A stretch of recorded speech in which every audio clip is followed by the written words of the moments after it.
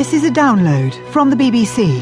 To find out more and our terms of use, go to bbcworldservice.com/podcasts.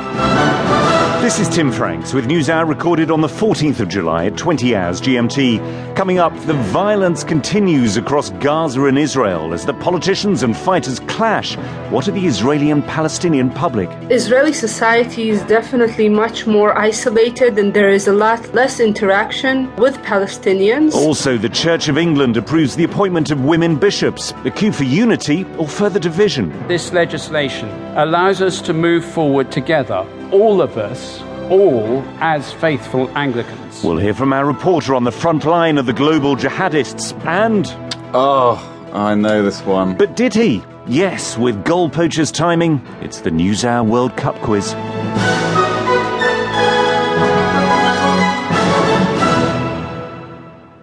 Coming up, why a Texas restaurant worker got a laugh and a fist bump from his president.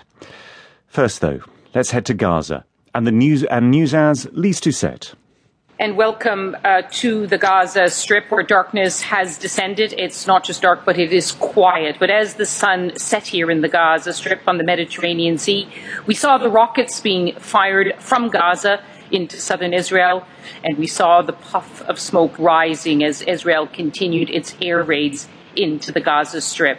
This is what it's been like here for the last 7 days, ever since Israel launched its Operation Protective Edge. And even though, as the day ended, we heard urgent calls for a ceasefire in Western capitals and some sign that Egypt was getting more involved, no sign on the ground that there is going to be a ceasefire anytime soon. In fact, the former Hamas Prime Minister Ismail Haniyeh issued a defiant message, and so did the military brigades of Hamas, saying they wouldn't cease fire until Israel stopped targeting the Gaza Strip, and more than that, ended the occupation and the siege. But from Israel, too, there's been a defiant message today from members of Benjamin Netanyahu's cabinet. This is how a top member of the Israeli cabinet, the economy minister, Naftali Bennett, described the situation now.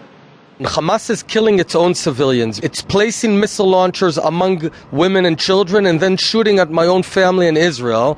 And then we shoot back on the missile launcher. So Hamas is systematically killing its own citizens in a cynical and cowardly fashion. And that's what we're facing. We're facing radical Islam that's out to create this huge caliphate by using its own people as sacrifices. We're not willing to engage in that sort of tactic.